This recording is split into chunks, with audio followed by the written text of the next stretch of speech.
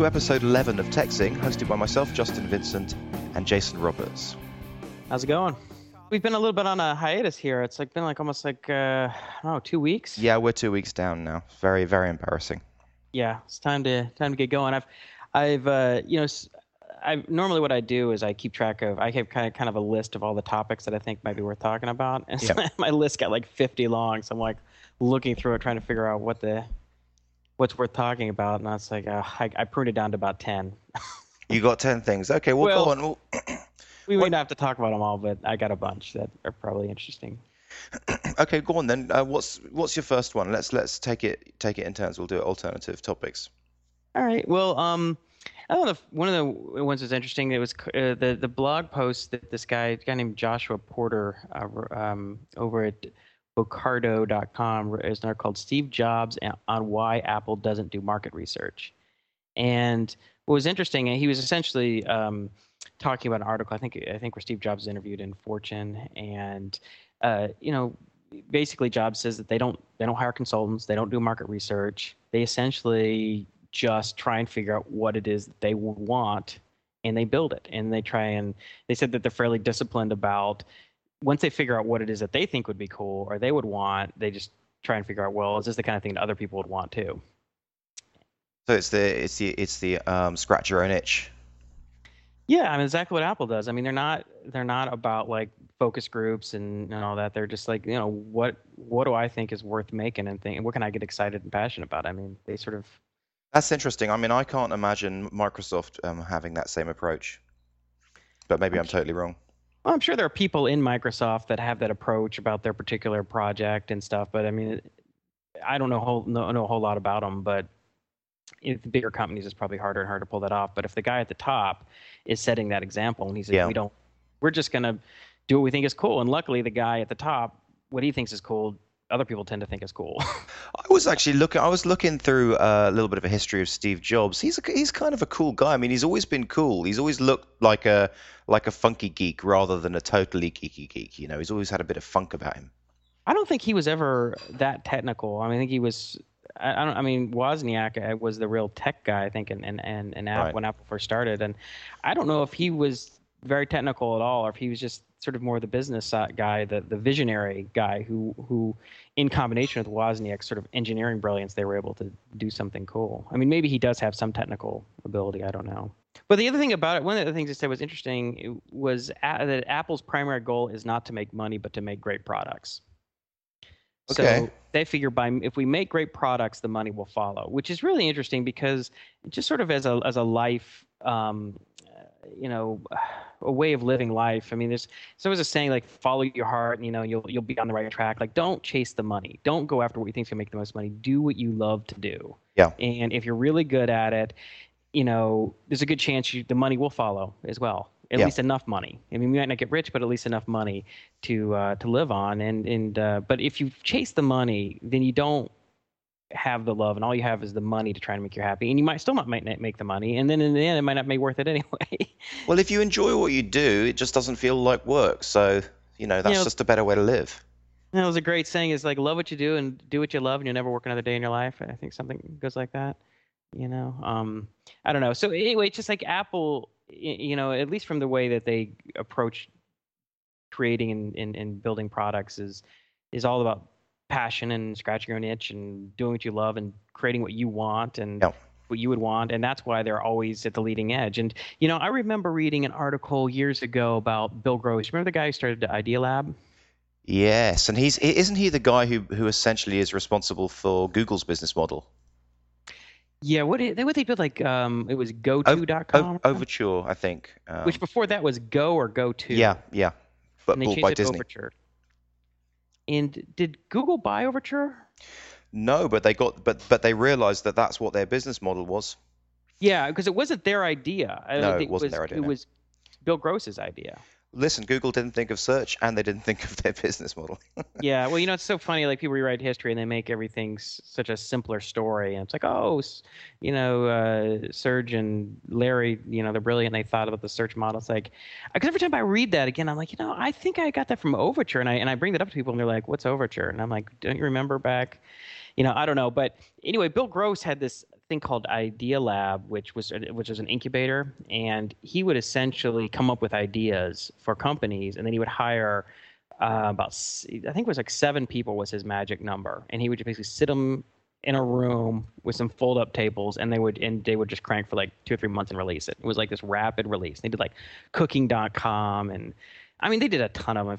If you go and look at the history of it, I mean they did a ton of companies, City Search and all this stuff.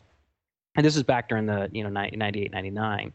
And the reason I bring this up is that there was I think it was a Harvard Business Review article about him, and they were talking about, well, how do you come up with the ideas, or where these ideas come from? And he basically said, look, I just try and come up with stuff that I would want, that I think is cool. And if it doesn't exist out there, then and I think there might be a market for it, then I create it. And he said he got that idea from Steven Spielberg because I guess he had met Steven Spielberg, and Spielberg had taken him a tour of one of the Universal lots or whatever the studios that Spielberg was a part of, and he asked Spielberg, well, how did he come up with these great ideas like Jurassic Park and Close Encounters and all that stuff? And he's like, I just make movies about things that I think are cool. So I think that's it. I mean, if you think something's really cool and you're sort of lucky enough not to be an outlier in that everything you think is cool, everyone else thinks is stupid, then you're probably on a good right track. And even if what you think is cool, even if it is sort of idiosyncratic, the world is so big now or so small in the sense that it brings everyone together on the internet to niches, that if you like something that is kind of bizarre, there's bound to be tens of thousands of people who like that bizarre thing too, and it might just be enough. But That's I don't know. very cool. Tell me something. Just changing the subject slightly. Have you heard of iOS? Oh, EYEOS? Yeah. Yeah, I remember that. Yeah, came out a couple years ago, and they're like one of the desktop OSs, like NetVibes or something. Basically, it is an operating system in the web browser. It's the concept of where we thought that Google was going. With like the Google. Well, it's not Google. It's some other crowd. I don't have the full details, but basically they're using JavaScript and they're making what has the complete look and feel of an entire OS. And you just need the web browser. And if you actually go to ios.info, you can see the operating system there, and it just sort of feels like as if you're arriving on the Windows login screen. You log in, then you get in, then you've got a desktop, and you get the real experience when you open the browser to full screen. Then it feels like an OS. It has a whole bunch of applications. It has word processors. It has stuff like Prezo for PowerPoint and all that. The only thing I'd say is it's a great ambition, but the reality of it is it's very unresponsive. It doesn't feel like a real OS. I mean, obviously the whole thing's written in JavaScript, and I mean, I don't know. Well, actually, you'd probably say that doesn't make a difference. They could optimize it to make it feel great. I think so in most cases. I mean, it's. I mean, there's examples of JavaScript that is extremely responsive and efficient, and there's examples of it where it's just kind of slow and sluggish. And I don't know. I mean, I guess it really depends on how well it's written and also how much they're trying to get done. Well, I mean, and so their idea is for anyone can create apps for the iOS. So they've got like an API, and you can download the source, and you can run it on your own server. You can run it on your local machine. So they really want this to be something that sort of explodes, I think. Well, why does anyone, if it's slow and sluggish, I mean, why does anyone care? Well, that's the thing. I mean, I don't. I mean, I think it's just new. It's just out the starting gate. So God, I remember something like I thought they came out like a couple years ago, like a really, are they Y Combinator or something like it was Y Combinator. I mean, there's a whole slew of these things that were like NetVibes, iOS. I thought NetVibes was just the equivalent of like the Google. iGoogle or something. Yeah, iGoogle. Yeah. I don't know. I mean, I guess, maybe iOS is more of a sophisticated thing, but at the end of the day, I mean, it's not really an operating system. It's has a bunch of little widget applications for productivity stuff, right? I mean, that's so in a sense, that's kind of what is accomplished by NetVibes, right? It just aggregates a lot of content and widgets and things. No, no, no, no. I mean, it feels a lot more like a desktop. I mean, I mean, NetVibes is just. I don't know. To me, it's just like widgets and RSS feeds and just little things like that. Whereas this is actual applications. Yeah, there. I was a guy I would kind of become friends with down in Australia named Stephen Kelly, and he had a product called People, and it's like Peepel or something like that. Okay. I can't remember it. And they were building a desktop office suite, but they were also building like a desktop, kind of like an iOS kind of a thing. I can't remember what. I don't know what the status is of Okay. that product. I mean, I think they were doing okay, but I remember him bringing this up. That's it's a tough. Do you think Oh, anyone can do it who isn't Google or Microsoft? well, they can build it, whether Yeah. they can get enough people to care about it. I don't know. I don't really know if I don't see what pain point they're really solving. I mean, what's Okay, well, just anyway, just for the listeners, if you want to get straight into this and have a look at the desktop experience, just go to eyeos.info, and that gets you directly into a deployment of this desktop application. right? Okay, so I got another topic. Okay, shoot. I have three related topics, which are kind of funny. One was it was called "How to Increase Signups by 200%." Oh wow, okay, that's good. Yeah, and it was written by Ryan Carson over at Think Vitamin, and he was essentially referencing I think he had a conversation with Jason Fried from 37 Signals. Is it Fried or Fried? I can never remember. No idea. Okay, well, anyway, he's a 37 Signals guy, and he asked him. I think he said he asked him like, "Well, what have you really learned?" Because he did a bunch of A/B testing. I guess 37 Signals is now getting into A/B testing, which is something they hadn't really done. Yeah. And I even heard in a recent interview that what they're going to do with all this, they're going to do a very extensive A/B testing, and then from all the things that they learn from that, they're going to write it up in like an ebook and sell it for like $20 or something. And that was a part of a whole nother talk he had, which I listened to. I can't remember. It was like on Future Web Apps or something like that. And he was saying, that when you're in the process of building something, you're usually building something on the side as well. There are other things that are being built along with the process that you might think are waste, but are not. Like Ruby on Rails came out of the development of Basecamp. They're getting real workshops of their whole process of the idea, their mantras and their sort of lessons they'd learned. They wrote a couple books about getting real and defensive web programming or something like that. Defensive design, I think, might have been the book. And they monetize these sort of side, what do I want to call them? Not side products. They're when you create something in a manufacturing process and there's Offshoots, offspins, yeah, it's not the word. It's like research and development stuff, just R&D projects, sub projects. I can't think of the word. It doesn't matter anyway. But there are these other things that you can monetize if you're paying attention. And so anyway, they're doing this A/B testing, and so they're going to write an ebook because they want to optimize their signups and their not only signups and conversion rates, but their people using the product. That's funny because they have the potential of going into the murky world of internet marketing and hanging out with guys like Joel.com. Have you ever heard of Joel.com? No. JOEL JoelComm.com. Go and have a look at his website.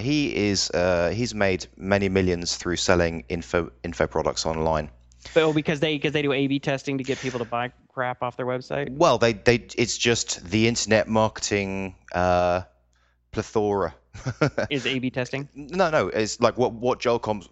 I mean, this is like the A/B testing is like a subsection of internet marketing.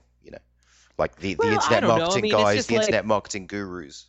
I mean, it's I don't know if I don't know, maybe. I mean, I think of A/B testing is just trying to find out what's the most efficient.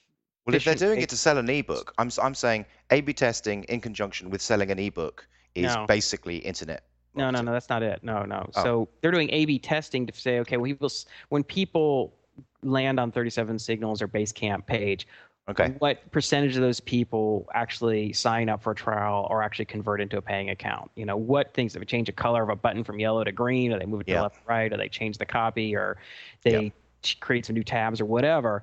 And A/B testing is that you do one and one. You send some people land on the page, go and look at one site, and some look at another one, kind of randomly, and then you measure the results. Say, well, hey, people who looked at when the site had a green button versus yellow button, we had 70% conversion, increase in conversion rates or whatever. So what they're going to learn from all these tests, they're going to compile and write into an ebook. Have you ever seen Sorry, I'm sorry. I'll just say with this one thing. Have you ever seen the sales letters that you get from these internet marketing guys? You go to the page and it's like, "Dear friend, Yeah, yeah, yeah. buy Oh, this, yeah. buy So they this." optimize all So that stuff. those are the guys who optimize, and the kind of thing that they find through the A/B testing is that if you have a checkbox at the bottom of the page next to the buy button, you will get 25% more sales simply by having the affirmative action of a checkbox. Yeah, and I remember reading something a while back that you know those articles like you go on these pages like that and they'll have these really long series amount of text, it'd be pages of scrolling Yeah, text. yeah. I'm just with all the user stories and Yeah, I got this and I made $2 million in 4 days. and it just goes on forever. It's like Yeah, 4 pages of scroll or five yeah. or 6 pages of scrolling text, and that's what actually converts. That's what I think of when I think about these A/B tests. I think of those kind of pages, like especially when you're talking about sales conversions. I think about those kind of pages, and it's a very scammy feel. It's all internet marketers, and it's all kind of lowbrow. Well, yeah, I mean, okay, I guess it all depends on what your purpose is. I mean, if it's like if you have a web application and what percentage of people come and are interested in your site and then just go leave immediately. I mean, they don't even try it out. Obviously, you're probably if they were interested enough to come to your page and they don't even sign up or look at a demo or do anything, then you're clearly not communicating very well what the benefits of or what you're doing. So I don't think that has anything. There's anything sort of scammy about that. Now, if you're trying to sell crap, you're trying to trick I mean, people. half the time it's just common sense. I mean, if you don't have a big box on your homepage explaining what your product is, you could do an A/B test. One test, I don't have a big box explaining what my product is. One where I do have one. Well, obviously, having this big box explaining what your product is going to make life a lot easier for anyone coming to your page. Well, no, so here's the thing, right? So you say things like that, but a lot of things that people think are probably wrong, and they just don't know until you run tests. And it's just like, you know, the people who generally the people who are involved in building, web applications and writing code think of themselves as very quantitative and sort of analytical, and not. And it's like, well, if you say, should we move a box here, or should we have less copy or more copy? You can come up with these weird arguments. Like, all right, let's test it. Test it. I'll tell you See, where right? that kind of testing works really well is with PPC campaigns, so such as advertising on Google. And you just change a couple of words and you run the tests and you run one ad, you run a second ad, and you third ad, maybe you run 50 ads, and you just try all of these different word tweaks, and you get a better click-through rate just by phrasing in a certain way.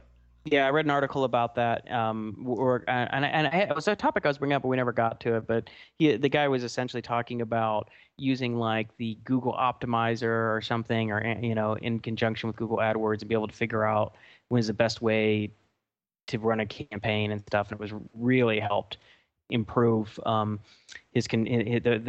efficiency of his Google AdWords campaign. Wait, let me just say one thing. So we got Yeah, really sure. off track. Sorry. So the whole point of what he was saying is Ryan Carson asked Jason Fried, "What have you learned? What was something you've learned?" And they said if they have a button that says on the front page or whatever that says "See plans and pricing," as opposed to a button that says "Sign up, it's free," their conversion rate increased by 200%. Now, which would be just like the kind of thing that someone said, could make a very logical argument like, oh, dude, just say sign up for free. Everyone will sign up because it's free. What the hell? Well, actually, I guess they don't. It's hard to determine exactly why something works, but they're speculating that when people see free, and they get afraid that they're just going to get tracked or tricked into something and have to pay for it later. Whereas you can go and take a look at plans and pricing, you can get a sense, okay, really, what is this going to cost? That's like I was actually reading a blog about Twitter and getting people to follow you on Twitter, and this guy did all these different A/B tests about when he wrote a blog post. That was the next topic I was going to bring up, actually. Oh, really? So he said, It was called "You Should you Follow Me on yeah, Twitter" by Dustin Curtis. exactly. You should follow me on Twitter. You should follow me on Twitter now. Yeah, well, actually, no, actually, here what he says. Yeah, it was like "You should follow me on Twitter" was the not now, which is on here. You should follow me on Twitter here Okay. was the most effective, and all the other variations and things didn't help. But he said, I guess what he was saying is, "You identifies the reader directly, should implies an obligation, and follow me on Twitter is a direct command. Yeah. Moving the link to a literal call out here provides a clear location for clicking." Anyway, that's kind of funny. I mean, I guess as humans, we're just sort of hardwired to behave certain ways to language and stuff. And You know, Well, you may notice on techzinglive.com, I put this big link on the top of the page that says subscribe now via iTunes. and follow me on Twitter here. So hopefully that, will make a few more people click that link and Well, then actually now it's not subscribe. going to have in effect say subscribe to iTunes here, subscribe to us How about this? How about we here. just say, look, if you're listening to this show, please can you do us a favor and subscribe via iTunes to techzing? And also do us a favor, do yourself a favor. Oh yeah, that's a good point. Yeah, exactly. Yeah, No, no. it's If you beneficial like to the show, you. if you like the show and it's worth listening, sign up. If you don't, then don't. We don't want to torture anybody, right? You can get there straight by going tinyurl.com/techzing. That takes you directly into it. Right. Because that just goes to like what Steve. One of the other things that Steve Jobs said in this article. He says, but when they're creating products or something, he says it's not about pop culture and it's not about fooling people and it's not about convincing people that they want something they don't. We figure out what we want, right? It's just And that's about my whole focus on the show, and I think we've talked a lot about that. At least you and I have talked about it, and yeah, not necessarily the show. Is that we trying to create a show that you and I would want to listen to? yeah. That's it. That's all. That's all we got to try and do. As soon as it becomes something that I wouldn't find topics I wouldn't find interesting or whatever, it's like it's not even worth doing. Although to be honest, the more I hear your voice, the less I want to listen to this show. Well, then that's A/B testing. We'll do a show with just you, and maybe that'll Okay. do so much better that I'll just be kicked off the show. All right, so you got a topic? I got some other topics, unless you got. I saw that. Okay, it's something else that came through Hacker News was the Bobby McFerrin in the World Science Festival, and I just thought it was very cool. Did you see that? No, I don't know what that is. So Bobby McFerrin. He's the guy who makes music just with his vocals. Right. Yeah, I think he's the guy who does Don't worry, just be happy. Yeah. So he's on stage in the festival and he says, right, we're going to do a pentatonic scale now. So he stands here and he says, right, this is la, and then he moves two paces to the left and he says la, right. So then he goes back to the first one, then he goes back to the second one. So he's only explained it twice, and then he moves to a new position which he hasn't explained. And then the whole audience instantly sort of gets it.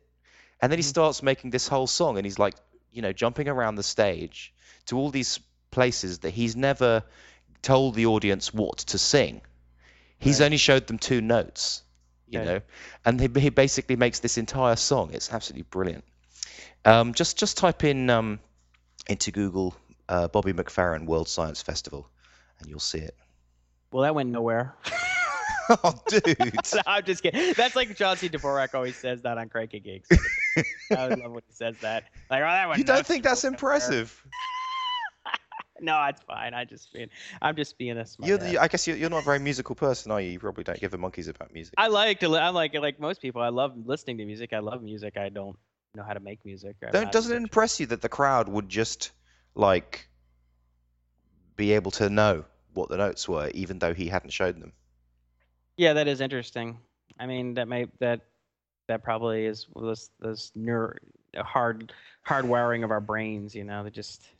Okay, fine. Let's not talk about this anymore. I don't know. Yeah. Okay. Just Hadoop. Have you looked at Hadoop much?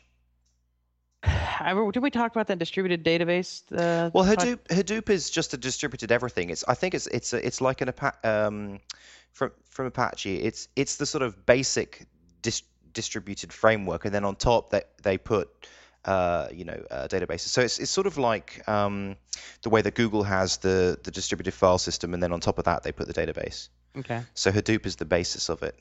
But it's really, if you go to hadoop.apache.org, there's a lot of interesting stuff there for anyone interested in scaling issues. That's all you got on that one? That's it. Fine. Come on, you give me a topic. I don't know anything about Hadoop. I don't know. Okay. You're supposed to be in tech. You're supposed to understand these things. You're supposed to know something. You're not really. Yeah, you're just saying, "Hey, it's neat." I mean, we got to get some content, or we got to ask some questions, or I don't know. I don't know so much to work with on there. Okay. I'll try one. You can shoot mine down. I don't really have as much of the tech heavy stuff. A lot of it seems to be more like like web startup businessy stuff. But anyway, whatever. The one thing I found was kind of cool was how to debug PHP using Firefox with Fire PHP. Huh, You heard of okay. that? Yeah, I heard of it. Haven't checked it out. Yeah, so Firebug, for anybody who does any, web development, I would imagine just about everybody, probably everyone uses Firebug because it's like almost impossible to debug, at least if you're doing JavaScript, because otherwise it's almost impossible. It's really inconvenient to debug because you have to do like, create some kind of a console out equivalent, Yeah. for watching, for printing out variable values and stuff. But, Firebug came along. I mean, before that there was something called Venkman. Do you remember Venkman? No. Venkman was written. It was like a Java app that you could use as sort of like a debugger for. I think Venkman worked just with early version of Firefox or maybe Netscape or What is something. this for PHP debugging? Or No, for JavaScript? Okay, yeah. stuff. And so Firebug is really really good. It just keeps getting better, and it's Hmm. you can stack traces and watch in local windows and I mean stat. You can just look at everything. It's just really good. But what Fire PHP allows you to do is you basically have to install some kind of PHP code on your server, and you actually have to install the Zend framework, which is a gigantic pain in the ass. Hmm. You have to install like this 20 meg framework just so I can use this add-in, but which I think is really stupid. But anyway, it's very cool because when you're in your PHP code, you can do some settings so that some variable values and stuff like that automatically get spit out, and you can look at them through Firebug. I hate the Zen framework. Yeah, I just installed it because I needed it for some other stuff that I was doing. Some So bloated. It's humongous. It's It is unbelievable. well, it's And like have you looked at the architecture of it? I mean, I don't know whether this is the same architecture as something like .NET. I don't know. I Maybe mean, you could tell me. I don't know. I mean, it's big like it's. I mean, it's not as big as .NET. I mean, .NET and like the Java framework, those are just humongous. But I mean, Zen framework is pretty much. I think uncompressed the standard install was like 22 megs. I mean, like it's just the way that everything's broken down to such a minute scale. Like that there is very rarely more than, 2 lines or 3 lines of code in any single thing.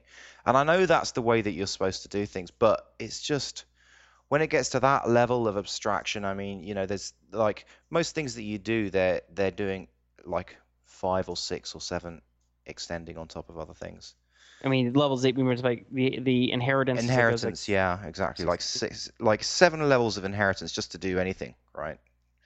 It's just Yeah, kind and of that's how frameworks work, I guess. I mean, if you look at, or at least most of them, I think if you look at like .NET and Java, they're like that too. hmm, okay. I mean, you'll just keep going back higher up looking at base classes, and it just, I mean, that essentially just keeps you from having to reproduce code. I But it guess. does make it a little more, because the code gets reused against all these different classes, so you just inherit it and share the code. I But think I guess what I mean what I hear is the more that you use something like Zend, the faster you can become. You can get really fast at knocking out sites and different stuff because of the abstraction basically. yeah, I think it's a lot like Rails and stuff. They have views and models and controllers, and then you got all these utility classes for doing tons of different things. And yeah, I think it's probably true with most frameworks. I mean, it's frameworks at first can be really sort of intimidating. At first, you look at them, they're just so big and so much stuff to read through. But if you get over it, you're right. It probably does. So is that what you've got? Is that what you've got about this Fire PHP thing? Well, I mean, I didn't at the time. I didn't install Fire PHP because I had to install Zen framework, and I just wasn't in the mood to do Yeah. that. I had to install Zen for another reason lately, just a few days ago. So maybe I will try Fire PHP with it. But I thought that was very Okay, cool. so you haven't tried it. I have not tried it. I read an article. I was getting ready to install it, and then it said install Zend, and I started dealing with install Zend, and I was just like, screw this. I don't feel like dealing with this. I just didn't have, the time to spend, dealing with it. I mean, which is a little frustrating because it's like, they have this Fire PHP. It's just a little, I guess, some PHP code that would need to be on your server to send the data through on the HTTP response so that Firebug can get it on your client. But instead of writing some 100 lines of code and just making that, you have to install the whole damn Zen framework. I thought that was just kind of unnecessary. Yeah, that's Um, just a perfect example of like that's like when people write these client applications and it's like, oh, we have this cool like, chat thing or this neat thing, but you could install like .NET or Java too. Like, oh my God, like forget it. You know? I mean, it's like Google, one thing Google does is smart, like their Google Talk and stuff. They're like, 500K downloads or something for the whole application. It's all written in, it's all, binaries for the platform. There's no, requirements yeah, to but start. they can afford to do that. Like Wait, it obviously takes a lot more effort to develop the way that Google are developing and to do these native apps than it is to just develop on top of .NET or yeah, it is. Java. Well, yeah, I mean that's the thing, right? It's easier to rely on these frameworks, but then you make your users download and install them, which I think Yeah. really limits your scope of your user base. I mean, I had a guy I knew who was they were doing something like that, and he's like, oh yeah, this is really cool, and and do the install, and it was going to force me to install the latest version of .NET, and it was like I was like, I'm not even going to do it. Forget it. It's just too much of a pain in the ass. And because for Windows you could use something like what's it, Qt? You know Yeah. what that the cross-platform C++ library. You can also use Python to interface with Yeah. it. I think Nokia bought them or something. And there's like WX widgets. There's a whole bunch of cross-platform C++ libraries that you can write stuff with. The only problem with though, because I've looked in that a number of times for a number of different projects, and the only problem with using these cross-platform things is that the native apps never really look native. They often look like, Yeah. Windows or something. And so if you're on a Mac and you have this Windows looking app, you're just like, this is crap. I don't want this garbage on my screen. So next. Next, next. um. Okay, now they such a bad attitude. I got a topic for you. Hate-driven development. Oh, okay. You see that one? No, I didn't know. Tell me about it. Okay, I just thought it was kind of this guy. What was his name? I'll look it up, but it's just kind of a meme. The guy, he started it and he posted up on, I don't know, Hacker News or something. Everyone's congratulations, you've started a meme. But I think it makes sense, which is it's just another way of phrasing the whole scratch your own itch, which is like I'm going to solve this problem because I hate it, or I hate this existing solutions. Oh, okay. It's just I absolutely can't stand it. Pisses me off. Actively pisses me off that I'm Okay. going to create a project to solve it. So you'd almost, in some ways, look at some reasoning for a lot of people doing Linux. They just hated Microsoft. Hmm. It was a primary driver. It was not. I mean, I'm sure people developed Linux for a lot of different reasons, but I'm sure there were some people who were doing it purely for hatred towards Microsoft, or primarily because of hatred towards Microsoft. Well, that's probably going to be coming Google's way sometime soon. Yeah, the bigger you get, eventually you piss people off. Speaking of pissing people off, you think about like the whole Apple AT&T shitstorm that's been all over Uh, the. I did actually. You know what? I didn't look into it. What's the deal with that? Well, I guess okay. So what's the deal? They kicked off there was like Google Voice or something that you could run. It was an app that you could run on your Oh, iPhone. oh, I see. And they're not going to allow an AT&T won't let it into the App Store. It was already in. And in fact, I guess Oh, one of the Apple people, one of the higher up execs or something, I can't remember the guy's name, he sort of ushered the process through because people because initially it was submitted and people were questioning about it. And then one of the top executives, oh, no, I'm ushering it through the process, the approval process as it gets yeah. on. But then, like, I don't know how long it was up there. It wasn't up for very long. I got the impression it was only up there for a couple weeks or a month or so. And AT&T, well, the speculation was that AT&T was the one pulling the strings. AT&T claims that they don't have any control over Apple's App Store, that it's Apple's choice. But I think it only makes sense that AT&T would be the one to want to kick it off because I guess it would allow people to do long distance calls and all this kind of stuff, or So different. this is the TechCrunch headline. Apple's getting rotten to the core, and it's AT&T's fault. Yeah, that was one of them. I saw articles in a few different places, but definitely TechCrunch covered it. Huh. Well, what do you So think that's the about kind of that? stuff I that's mean, gonna piss people off. A hate driven towards, well, AT&T in this case. I don't know why people are surprised about that because essentially Apple's always been a walled garden. I mean, and they always change their minds about things. And there's plenty of examples of things like this in the past. Like they've never been an open outfit, that Yeah. lets everyone do what they want. They've always been that way.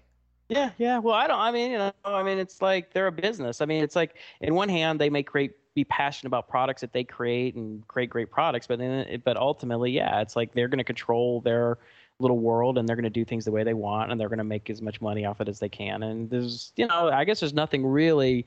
It's not like it's illegal or even immoral. It's just that's their choice, and they may alienate a certain number of customers because of it, but maybe they do a calculation that says, okay, if we keep control over this whole thing, whether it's the Mac operating system or it's the iPhone or whatever, or the App Store, is they keep control over it, they can keep the quality high, they can at least they can keep control of the revenue more than if they got let it loose. But I'm sure there's a certain number of power users and the technorati and stuff, and they say, you know what, certain people are going to be pissed off.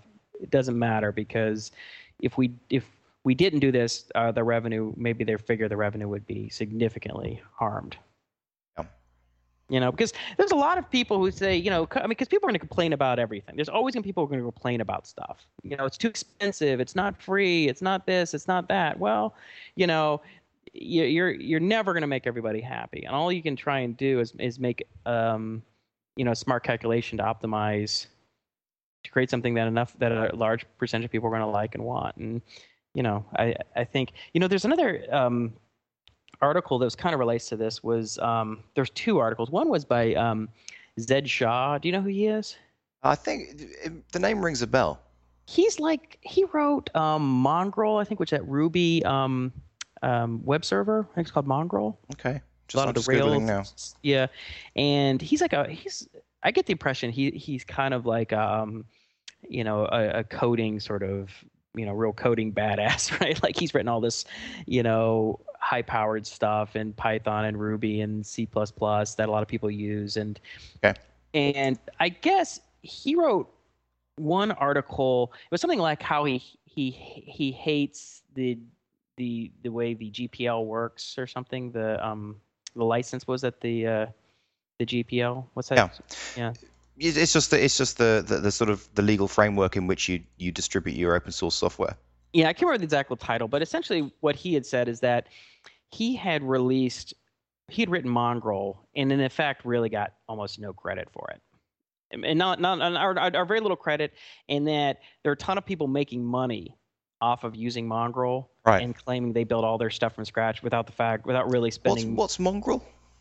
I think Mongrel's it's like a web server that Ruby on Rails integrates with sort of easily. Oh, okay. It has a very close relationship to that. I'm sure you can run Ruby on Rails on a variety of servers. Zed Shaw, who created Mongrel, a library and web server that just about everyone uses to serve Rails applications, Exactly. is basically a god.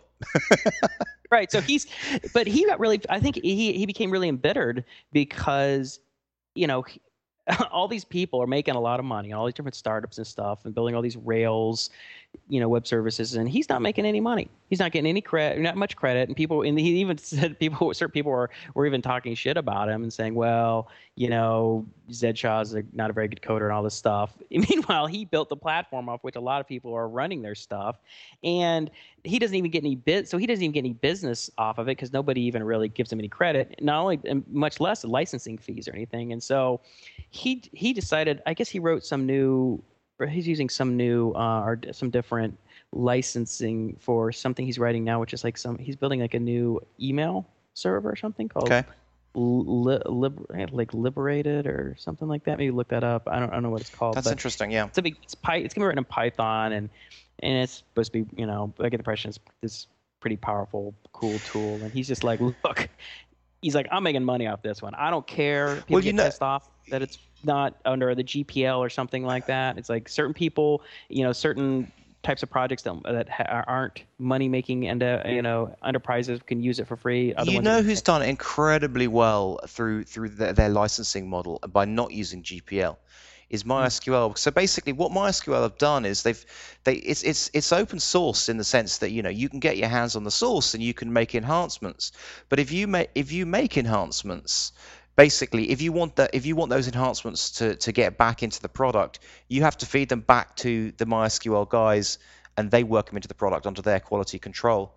And so that gives them the sort of power, and that's the reason why they can sell to enterprise in the enterprise model. Because the problem, a lot of companies want to pay for stuff, and the main reason why they want to pay for stuff is so that there's accountability, right? Hmm. Because if you just get stuff for free, there's no accountability.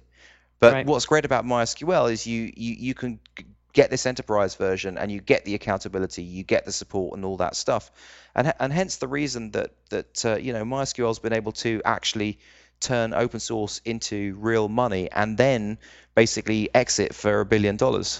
Right. Right. So Well, yeah, it's, but I think it's kind of interesting. I mean, the whole thing about like the whole debate about open source and free open source software and the ability to make money and not. And it's like there's another article that I just read. I'm just trying to look it up. A guy, the inventor of the language, it's called Key, I think. Does that sound oh, familiar to you? doesn't sound familiar. Well, it's basically it's some sort of functional language. Let me see if I can find this guy.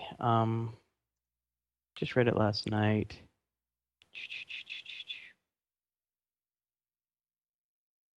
Yeah, okay. This guy's name is Mark Tarver, Dr. Mark Tarver, and he wrote. I think it was called QI. How do we pronounce that? How would you pronounce that? Kai, QI. QI. I mean, key Create lowercase Mark I. Tarver, creator of QI. Yeah, yeah.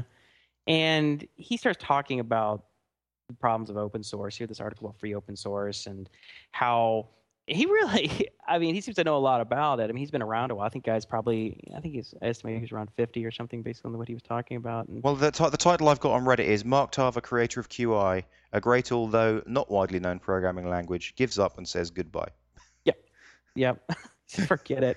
Well, I think he gets kind of frustrated with the whole the what he calls the FOSS or free open source software Yeah, movement. yeah. Says basically calls it a delusion and says that everybody. He says that most open source software just sucks, despite what people want to say. There's a handful of things, but even the handful of things that people think is open source, like Emacs or Star Office or things like that, were actually originated and written by very highly paid people at either universities or Yeah. look at industry, or they were universities essentially were paid for by grants by us through grants from the government, right? So I've no, nothing is free. I just don't understand why people want free software. I mean, like I understand on some levels. I think, I mean, obviously, for example, third world countries or whatever, or people who are very poor, I think it's fantastic under those scenarios. But just people like me, let's just say all the other people out there who are like me, who have money coming in, like me and you, we make a living. Like, what the hell's wrong with paying for your software? I just don't know. Yeah, I think it's stupid. I mean, I think that it basically screws everybody in the software industry because I don't mind paying 20, 50, $100, $200, depending on, for more expensive software, but something Yeah. I'm going to use. I don't mind. It's worth it to me because, it's just a way of keeping the people who are creating the software around and wanting to update it and stuff like that. And it's not that much money. And then, of course, if you want to create something, then you can get paid for it. And, like an author or somebody who, writes a book, they can write it and get paid for it over and over again. But now this, everybody wants everything to be free. And it's like, hey, if you give to that, sure, everybody wants everything to be free, but nothing is free because you're paying for it with your own time. But people do feel. I mean, and this is another thing about another strategy of internet marketing. To going back to internet marketing, people do feel a great sense of reciprocity. Like when you get something from someone for free, and if it's really valuable, you actually sort of want to find a way of paying them something to Yeah, giving them but it's some such a money. fraction. It's such a small Oh, fraction, which you you think really. so? Yeah. I think it's a joke. I agree with this guy. I think it's a joke. I mean, I think Well, it's like, I wouldn't know about because, for example, Jeff Walker's product launch formula. It's I'd encourage anyone to look up Jeff Walker's product launch formula. And one of the things that he talks about is setting up a webinar to introduce your product. So what you do is you set up this webinar to introduce your product. You get like a couple of thousand people to come and listen to this webinar, and you set it up so that you've got some really respected people from the industry listening to the webinar, and you give them this great knowledge and information for free. And sort of, by the way, I've got my product. So in other words, you're giving them this great information, this great free information, and out of reciprocity, people, a lot of people will buy the product then. I don't know. You don't agree? I don't agree. I think that you're ultimately looking at a lot less revenue, and it's like the whole thing, like, oh, we'll make it on support. Like, I'm going to build this product, and then I have to do tech support to make money, or I guess, or as this guy jokes, like, sell T-shirt shirts or get donations, or is he just begging? I mean, it's just. Well, what do you think about No Agenda? I mean, they say like at the end of every podcast, they basically, for want of another word, beg for people Yeah. to give them money for the show because they don't take any sponsorship. And Well, I think that's that's perfectly fine. But I have to admit, after listening to like 50 episodes, it gets slightly wearing. After yeah. because they're always saying they have this big section about give us money, give us money. Yeah, well, I mean that's and advertising's annoying too. It's This Week in Tech, and they're talking about Audible to the end. You're like, okay, you're ready. But Ten I mean, minutes on Audible. I'd rather just pay the money to not hear them ask for money. It's like a nag, basically. I'd gladly give them the $24 a year just to have a version that didn't have them asking for money. Yeah, yeah. But but back to software though. I mean, just software specifically because that's a little different. I mean, podcasts and things like that I think are a little different category. I mean that people for that kind of content, like watching TV or listening to the radio, people are less inclined to want to pay for that. But software is something for up until recently, people will pay for. They don't expect it for free. And then people whose business model is to make things free, I think is stupid because all it does is screw all of us. It brings the expectation down that all software is free, like as if your time is free, because nothing else is free. Well, And I think Jason Fried there was a talk about that, how he thought that was one of the most asimine things in the world. And it's like, sorry, who does make stuff for free though? That was. well, I mean, all these, all this open source stuff, and like it's like there's all this push to make an open source version of everything. It's like, why do you really want to do that? I mean, because all it does is you're not going to get much out of it, but you're totally screwing over anybody who in that industry wants to. Like he was talking about like these Lisp, development environments, and how I guess there's one called like SBC or C or something, and that's like free, and it sucks in comparison, I guess, to like Franz Lisp or something, at least according to Dude, him. open source doesn't necessarily mean free. I mean, that is a bit of a Well, that's what misconception. he's calling. He's talking about free open source versus just open source, right? So Okay. he's talking about FOSS. He's being specific about FOSS, right? Free open source software, and that in essence, most of it sucks. Most of it's buggy. So in the end, you're going to end up having to spend a lot of your own time, sorting it out because it's not well documented, it's not well maintained, and then it just brings the price down of competitors, so you can't compete in that space. It's the same problem when Google goes and creates a bunch of stuff and creates their web service and just gives it away for free. So it just like creates like a nuclear winter in that whole space. There's no more innovation, I right? don't know. It's interesting. I mean, it's difficult for me to come down on either side of the argument when I think about it because PHP is basically completely free, Yeah, and but I pay my for it. entire career is based on. Would Okay, be, so you pay but $200. You pay $200 to install it on your server. Big deal. no, but listen. I mean, I would gladly pay for PHP now that I've been using it for 10 years. I'm completely hooked. But I mean, I got into it because it was free. Yeah, well, I mean that's why it is, but I mean that's obviously why it exists because I think really it works as a loss leader if you have something else that you can sell. But Well, I so don't know. PHP have Zend Optimizer, they have Zen Studio. I mean, Yeah, they built a bunch of they're other. a little kind of Microsoft in their own right, all the stuff that they have supporting Zend. But Yeah, I don't know I'd like to know what the market cap of Zend is. I don't know. Probably. I mean, I don't know. I mean, it's not that it's like open source strategy where you have something that you're giving away for free and something you're charging for obviously works, right? I mean, it's just like freemium model and web services, web apps and stuff. You give something away for free, and then people want the high, more premium product, whether it's Zend Optimizer or whatever, and people pay for it.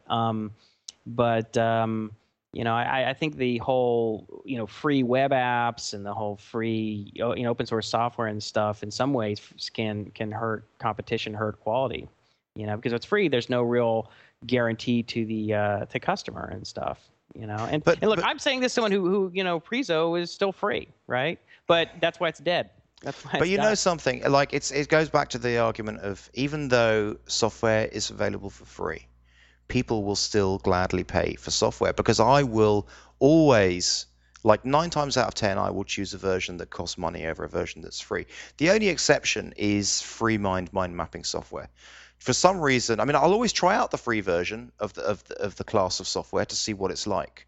And Hmm. free mind mapping software is just so bloody good, Right. right? It's just Yeah. so good that I use that. I've tried out MindJet, and it's just it, Yeah. it's it's kind of fancy and maybe just does a bit too much. I just want something simpler.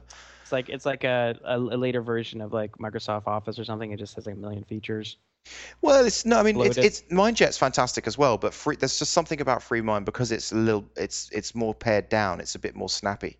I, this whole snappy responsiveness thing is very important to me as a software user, as you've probably noticed listening to Right. our podcasts. Right. Well, anyway, let me just say one sort of closing remark on the whole open source thing. It's like it's not that I'm against open source by itself. What I'm coming down on the side of, say, like what Jason Fried was saying, which is that when you don't charge for things, you really are limit the probability that it's going to be an ongoing concern, that it's going to survive, that's going to be worth anything, and that a lot of open source stuff dies because of that, because there is no revenue in it, because ultimately it isn't free. It's just you're paying for it with your time, because otherwise you could be consulting those hours and making a ton of money, that which then you could go and do anything else you want to I travel, heard. you know, I've eat, forgotten pay rent. the where I saw this article, but I was read a very interesting article, and what they were talking about was that the reason why you make your product free is rather than lose competitors to your competition, you lose. Rather than lose clients to your competition, you lose clients to yourself, and then you find other way of monetizing those clients. Yeah, but the problem is when people say they're not really selling other software, they're selling services or asking for donations. I think that's just crap. It I doesn't see, work. I see. Okay, so you're talking about donations The versus whole Richard Stallman that all freemium. software should be free, I think is total crap. You know, that, Okay. you know, that you're not allowed to charge for software. There's something unethical about software that all should be free. I just think is a total crap. So Basically, you're why saying, isn't so why I mean why don't you eat your own dog food then? Why is Brizo completely free? well, I mean, what the plan wasn't to leave it free. The plan was to start charging for it, but we just ran out of funding, and it was still free at that point. Um, and Okay. I was like, well, I believe my wife is like numerous times. She's like, why don't you just create like a premium version, start charging for it? But I'm like, if I do that, then all of a sudden there's this sort of implicit service level agreement, and It's I'm just because not. it's basically at this stage because you don't want to support it anymore, I right? You don't don't want to have enough support it. time. I don't think there's enough money. I mean, how many hours am I going to spend a month answering, tech support questions on a product that isn't going to be bringing in any substantial amount of money? So it's like I could be spending, let's say I spent 10 hours a month, right? Not a lot, 10 No. hours a month, doing support. And right now, I mean, I charge about $100 is consulting rates, right? So that's $1,000 a month I'm going to lose dealing with that crap, right? Because I don't Okay. have any free time Right. outside of that. Yeah. And or free time I spend behind the computer doing, it's going to be code. It's going to be making money. So, but I don't, let's say I charged, $5. Let's say for simple math, I did $10 a month for a premium account. That means I'd have to have 1,000 users, right? 1,000 paying users. Now, how long is it going to take to build 1,000 paying users? So maybe let's say it takes a year, and it's probably going to take a lot longer than a year, right? Then that's $12,000 in lost money. I just don't know. I just don't think the numbers really add up. I'm sort of pessimistic that I won't in net end up losing money, because I just don't think there's going to be enough people who are going to pay compared, because Google created out with their version and just gave it away for free. I've just realized this podcast is amazing value for our listeners. It's worth $200 an hour. Right? Right. Probably not. Probably not. Okay, have you got anything else? La la la la. Let's see. A few things. Let's see here. I don't, Oh, I don't speaking of consulting rates, Okay, interesting. I shoot. thought that Yeah. was interesting. Thing there's a topic on a discussion that popped up on Hacker News a couple weeks ago, and a Yeah. guy was talking about how he was charging $50 an hour, and he really wasn't getting the the business, right? He's like, am I Hmm. charging too much? Yeah. And it was interesting because I was expecting people to say he was charging too much, but everyone's like, you're charging too little, Yeah. right? Like if you're competing on with people in countries like India and China who are charging $10 or $15 an hour or something, it's like, yeah, you're not going to get any work, because people go in Elance looking for stuff for the most part are just looking for real low end stuff and don't want to pay anything and haven't figured out that you're going to get what you pay for. And he's like, but and a lot of the responses were people who do consulting and people up in the Bay Area doing work up there were, paying 100, 125, 150 bucks an hour. And they were saying you need to raise it at least to 75, if not 100, because first of all, when people you say 50, people think you're lower end, Yeah. right? Because if you're going to go low end, I mean, you're going low end, right? You're like, oh, I'm going to go to Elance, get my site built for 250 bucks, right? You don't even want to be in that game because you can't survive on that, right? You might as well just go work at McDonald's. So in which case, you need to make sure that you're good enough that you could be high end, that you can do things that are very hard to do, that not a lot of people can do, or at least not do well. And whether it's really advanced Ajax or really advanced iPhone development or C++, I don't know, whatever, something that's hard, right? Something that you can't just write up in a spec and send it off to some third world country and have it come back and be pretty good. So you need to be at the higher end, and if you're not at the higher end, then if someone says, "Oh, I'm going to pay," I get a budget for this project that's $10,000 or $20,000 or $30,000 or whatever, and you're $50, and someone else says, "Oh, they're $100," they might say, "You know what, the $100 guy probably get it done. He's in our budget," and I get the impression this guy's a little higher end, right? This guy's top notch guy. Yeah. $50 guys like less experienced, less proven, whatever. He's charging less. He must be lower quality, right? And so, of course, if you look at the number of $50, doesn't work out that great when you look at the number of billable hours that you can actually do in a day. I mean, you're not like you're billing 10 hours a day. Even if you are billing, you might be billing 5, 6, 7 tops. Can I ask you a question that's it's actually not related at all, but you've reminded me of this question that I wanted to ask you, wanted to talk through with you, which is I was reading this article about this guy was talking about why the dollar is going to go into hyperinflation. Yeah, I read that article too. And I was the impending crash of the dollar or something. Yeah, like that? I was just thinking, like, what does that mean for you and me? I mean, does that mean that we are going to be destitute and on the street? Or does it mean the topic was called "Why the Dollar is Going to Collapse"? Yeah, I read that. I mean, okay. or does it mean that we start charging $10,000 an hour? I mean, what does it mean? Well, if inflation, if the dollar inflates, essentially that means that it buys less. It costs more. So a car, your food, everything is going to cost more because of dollar. So that means you have to charge more. So the dollar, but is this? I mean, if it goes into hyperinflation, okay, so we now have our current valuation, and there's like a curve of X percent. It's just like it's in the 10% or 5% or whatever. But then when it starts going up to 200, 300, 400%, like how do you reflect that? Like let's say we were on the this was the month that hyperinflation was kicking in and we were on like 1,000% every week. How does that get reflected in our bills? Yeah. Okay. I'll give you a story. Okay. I'm not an expert on that, so I can't give you this great breakdown. I've read a ton of stuff on this because I find it fascinating. The whole inflation, deflation. Yeah. Federal Reserve printing trillions of dollars of and all this stuff. Fractional reserve. It's also very fascinating. It's also very kind of It's very concerning. What's going on. But in terms of like what would actually happen, okay, I had a really good friend of mine is from Brazil. Yeah. And he did two things which were interesting because Brazil, when he was there for a time, had huge inflation. I can't remember what the numbers were, but it was like 20% or inflation a month or something, or just some unbelievable prices. So he helped run a restaurant with I think it was his cousin or something. Yeah. They had like a small restaurant cafe thing, and they would have to raise prices every week considerably. Like they would have, and sometimes even every day, prices would have to go up. And so that was a very and you're just keeping track of how much you need to charge to keep in line with things. Was I mean if that was happening to us, does that mean that we then are going to be out on the street? We're going to be in real trouble because if what we charge for at the beginning of the month is worth 25% of what the same amount is at the end of the month. Yeah. So what you want to do is you want to spend your money immediately, right? You don't want to have someone have to pay you. You don't want to have 60 or 90-day terms. It's like you have to pay me in like 2 days. You have to pay me in like 5 days, and then immediately you got to go buy, gold or groceries. Something that has, what's that? Groceries. You've got to immediately go and buy groceries. You have to spend it. Now, I can't remember. This is the kind of things that when you think about inflation, I mean, I'm sure some people who know it really well, thought a lot about it, can just kind of. But rent couldn't go up though, could it? I mean, because basically you know, like for example, I don't know about you, but I mean, I'm tied into a year's lease, right, at a certain rate of rent. So if this hyperinflation happened, Those kind of things would be screwed. Like your landlord would be screwed in the short run. so I I don't think they. basically can pay the land, you know, I'll be able to pay the landlord a year's worth of rent. I'll say, hey, listen, here's a year's worth of rent. Yeah, Sorry essentially about the what you've done situation.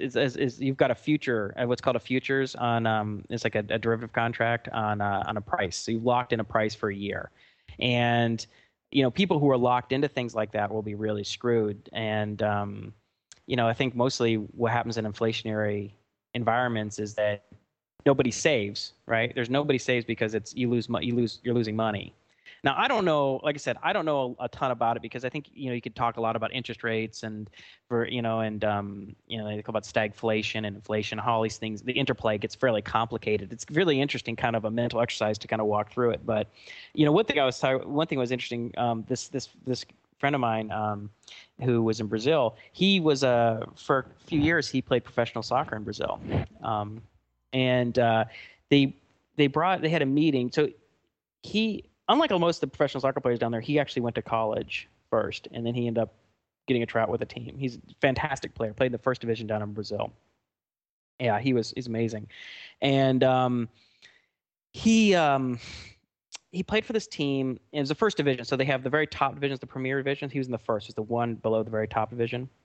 And they brought a bunch of the guys. I guess management had a meeting and all the players come in, and they made a deal with them that said they had this proposal that they wanted to give the players. All right, so here's the deal: like, we will only pay you X now, but if we win a championship or we do this or that, then you'll get paid at least X amount, and if we do better, you get a lot more. You'll get Y, right? But Jack was the only one who was educated enough in economics to understand that they were going to get screwed either way because inflation was going to eat up more than any sort of bonus that they would end up getting because the team did better at the end of the season. Right. And so he stood up and he's like, "Wow, that doesn't make sense because well, the Brazilian dollar, whatever it was called, is going to be worth X, and so Well, it was like the next day he's in practice and the management calls him over and says, "Hey, Jack, come here." He's like, Oh my God. Don't make trouble. Oh, Don't make trouble. He's like, oh. oh man. Like he really got he got one warning. It's like, keep your mouth shut.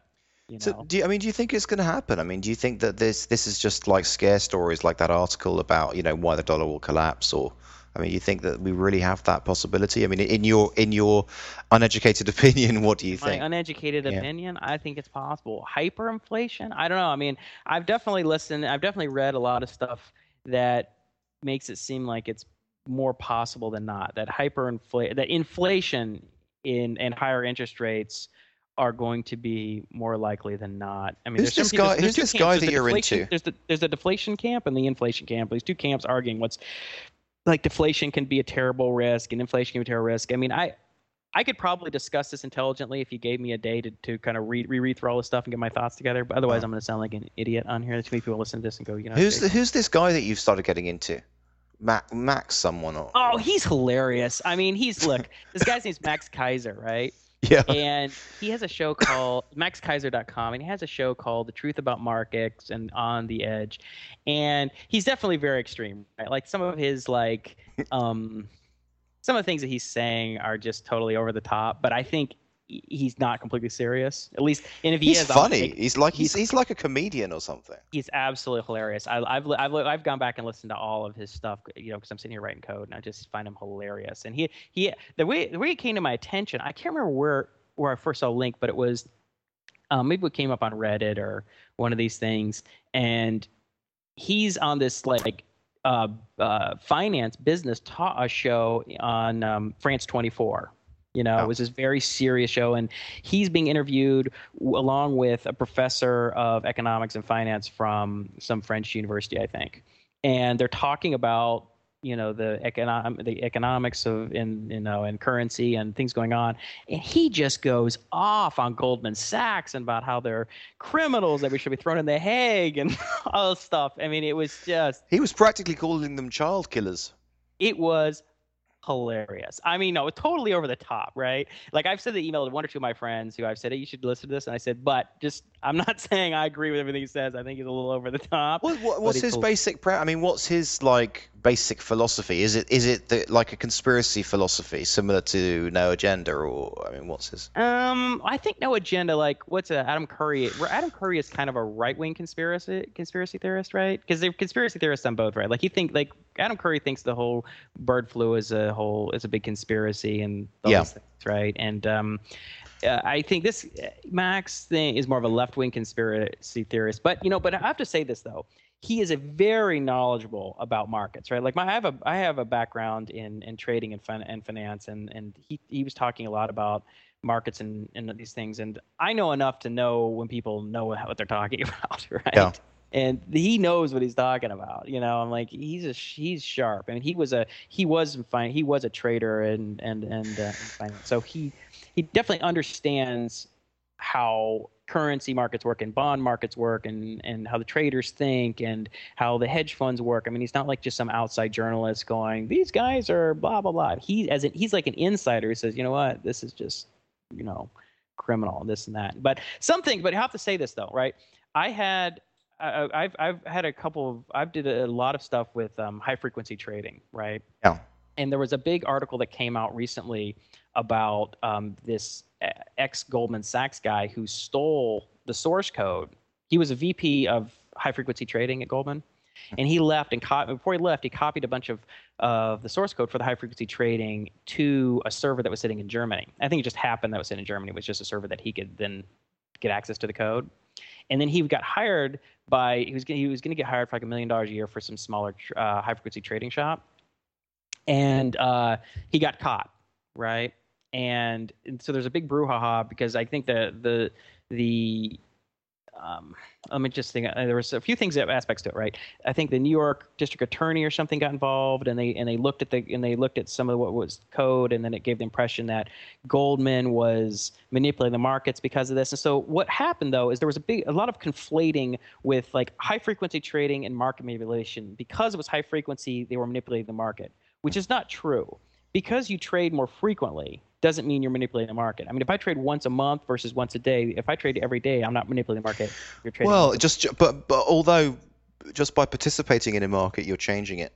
Yeah, but I mean, you're not manipulating it more than Right. anyone who's just participating in it, Right. right? Okay. Yeah. So if I trade if you trade once a day and I trade 50 times a day, I'm not manipulating it. I'm just trading more frequently than you. You could trade 50 times a day, or if I trade, 10,000 times a day, which is what a lot of firms are doing. Like, and I was involved in a project with a buddy of mine. I did this a couple different times where we worked in this area and we were building these automated trading systems that would trade tens of thousands or hundreds of thousands times a day and all these different stocks, and would be routing orders to all these different exchanges looking for short-term, high probability price moves. You could be in and out of position in like 3 seconds or less, right? Oh. And but Max was going on about like as if high frequency. It seemed like was implying that something was criminal or about high frequency trading. But a lot of the high frequency trading players are not big shops like Goldman. There are a lot of like 5, 10, 20, 50 person trading firms that have they maybe a few quants and a few software developers and a few traders, and they've co-located some fast servers near the exchanges, and they've got some algorithms that are taking in these data feeds, and they have like 1 millisecond delay, if that microsecond delay, and they're analyzing the market in real time and looking for price opportunities and buying and selling, and all that's doing is making the market liquid and people buying and selling. There's nothing illegal or improper about that. But because Goldman was involved in it, and because they might have been doing some other things that might have been manipulative or questionable, it gave the impression that high frequency trading was somehow improper. And I was like, and because I know about that stuff, and I'm like, yeah, that's not actually right. Like when I look at this market stuff, it seems to me that there can only ever be a few winners. I made a simulation out of Flash, and Mhm. what I did was I set up this scenario where every 2 minutes a new person would come into the market. So it was like a trading simulation, Okay. So every 2 minutes, a new sort of object would come in, and that object would have like £100, Mm-hmm. or say $100, right? And it Mm-hmm. would put it in there, and it would start interacting with other objects, or people as they were in this system. And I left this thing running for days, and no matter what happened, like no matter what way I played it, what way I tweaked it, it always ended up that most most of the people in the system had no money, and a couple of the people in the system ended up with all the money. Yeah. Well, that's funny that you say that. I'm curious more about your simulation, but um, it's hard. One thing I will say though is that okay, there's a ton of things to say about this, right? I mean, there's a ton of stuff. We could have like 10 podcasts about this stuff, and I only know enough to talk about some of it. But okay, yeah, and in trading, it's kind of funny because I think they even say like if you read books on trading for like expert traders and stuff like that, and they'll basically tell you that 92% or something like that of all people who go into trading lose, not only don't make money, but they lose everything they came to trade with, right? So let's say you open up an account with 100 grand or 50 grand or 200,000 or whatever, Yeah. you would end up losing all, if not almost all of it And that's trading. 90% of people Like lose. 90% or 90. There's some statistic I can't remember. And then there's like another like 5 or 6% that are kind of moderately successful or break even or kind of moderate. And then there's like this small number or handful, 5%, 3% that kill it. And these are people who actually, this isn't talking about like automated, artificially intelligent, high frequency trading or anything like that. These are just people who are really, really good. And that's the same thing with like, but that's the same thing with anything, right? The same thing with like music and authors and athletes and anything, it's just in a much more raw, quantitative, pure form in trading. Right. If you go out there and you said, all right, we're going to have a basketball one-on-one tournament, everyone's going to go in there. Right? It's all the people who end up being professional basketball players are going to win every game, right? And there's going to be a small number who are like Division I college basketball players who might win a few games against some of the pros, right? No. And everyone else is just going to get dunked on and just walk off and leave. You know what scared me about my simulation was that basically everyone came into the system and they brought in £100, $100, Mm-hmm. and then everyone loses the money. Like I sort of started thinking about how that equates to the real world. Like, where does the money come from? Like isn't the whole system stacked to just make it that many, many, many, many people will end up with no money? It's like, how does money exist and come into the system? I mean, do you know what I'm saying? Like, Okay, cool thing. One, I find this whole topic fascinating. I think we'd be careful at talking too much about it just because we're not experts in it, and yeah, I'm not sure how much people are going to want to hear us talk okay, about it since we're okay. not experts in it. I'll I do a would like little. to know where money comes, because it seems to me that if you okay, let me give an example. A farmer feeding some chickens, right? He has two handfuls of grain. He throws that in, right? So let's say that's all the money there is in the world. Well, most of those chickens aren't going to get any of that grain. Mhm. Do you see where I'm coming from? Yeah, well, I mean, that's the whole like scarce resources thing. I read this really interesting book, and I wish I could remember. It was like this called The Story of Money or something, and it's one of these guys who's like libertarian Austrian economist, right? And they really talk about this very concrete idea of money as opposed to, I think, what's called Keynesian.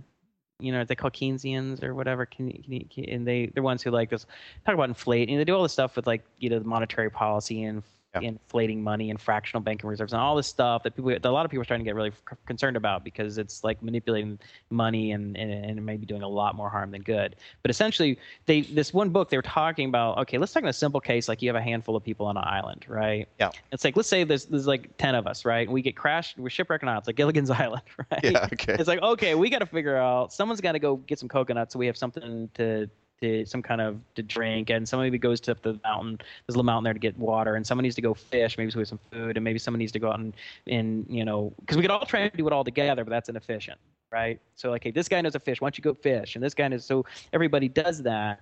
And if we say, well, there's only a certain amount of value that these 10 people can create, right? Which is the basic products. That's the basic products. And if let's say that you have something that you define as like what's going to be, because if I'm a fisherman, right? Let's say I go out there and I catch some fish, right? and let's say you're the one who builds these like huts, right? You're in charge of building huts, and all of a sudden, I say, "Hey, Justin, dude, I need a hut too, right?" And you're like, "Well, you're like, well, I already have a lot of fish." Right? I don't need Yeah. any more fish, Oh, yeah, right? exactly. Like, well, Yeah. that's all I got. You're like, well, I'm not building you a hut. so like, so I go, okay, well, then I like, well, what do you need? You're like, well, I need some eggs, and I go text some, maybe there's someone over there has some wild chickens or something where they scavenge some eggs, right? And I'm like, I use some fish and eggs, right? So that gets really, really inefficient, right? So you come up with something that substitutes as money, and I think initially with things Shells. like, initially it was like spices because Okay. it was something that everybody kind of needed and wanted, and it was high value per weight, so it was very transportable, and it didn't like spices stayed, it didn't rot or anything like that, and something you could carry around. Like you could carry around a bunch of eggs, right? They go bad, and you couldn't carry around things that were heavy, and so but it ended up going towards like silver and gold because those became the perfect things, you know. And it wasn't because anyone just said we're going to do gold. It just happened that people always wanted it, and it was extremely valuable for weight and right.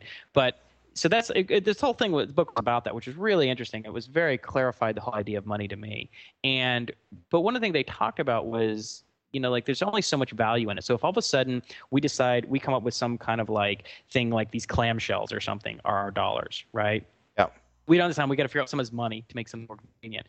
Well, if all of a sudden somebody goes out and counterfeits them and creates like, they go on the other side of the island and they found out a place where they can find these clamshells and they go make a whole bunch more and start paying for them. Then all of a sudden we have a lot more clamshells, but we still don't have any more fish or houses. It's just now they've got circulation. So now all of a sudden, I have to pay 5 clamshells for fish instead of like, 2. Right? So that's inflation.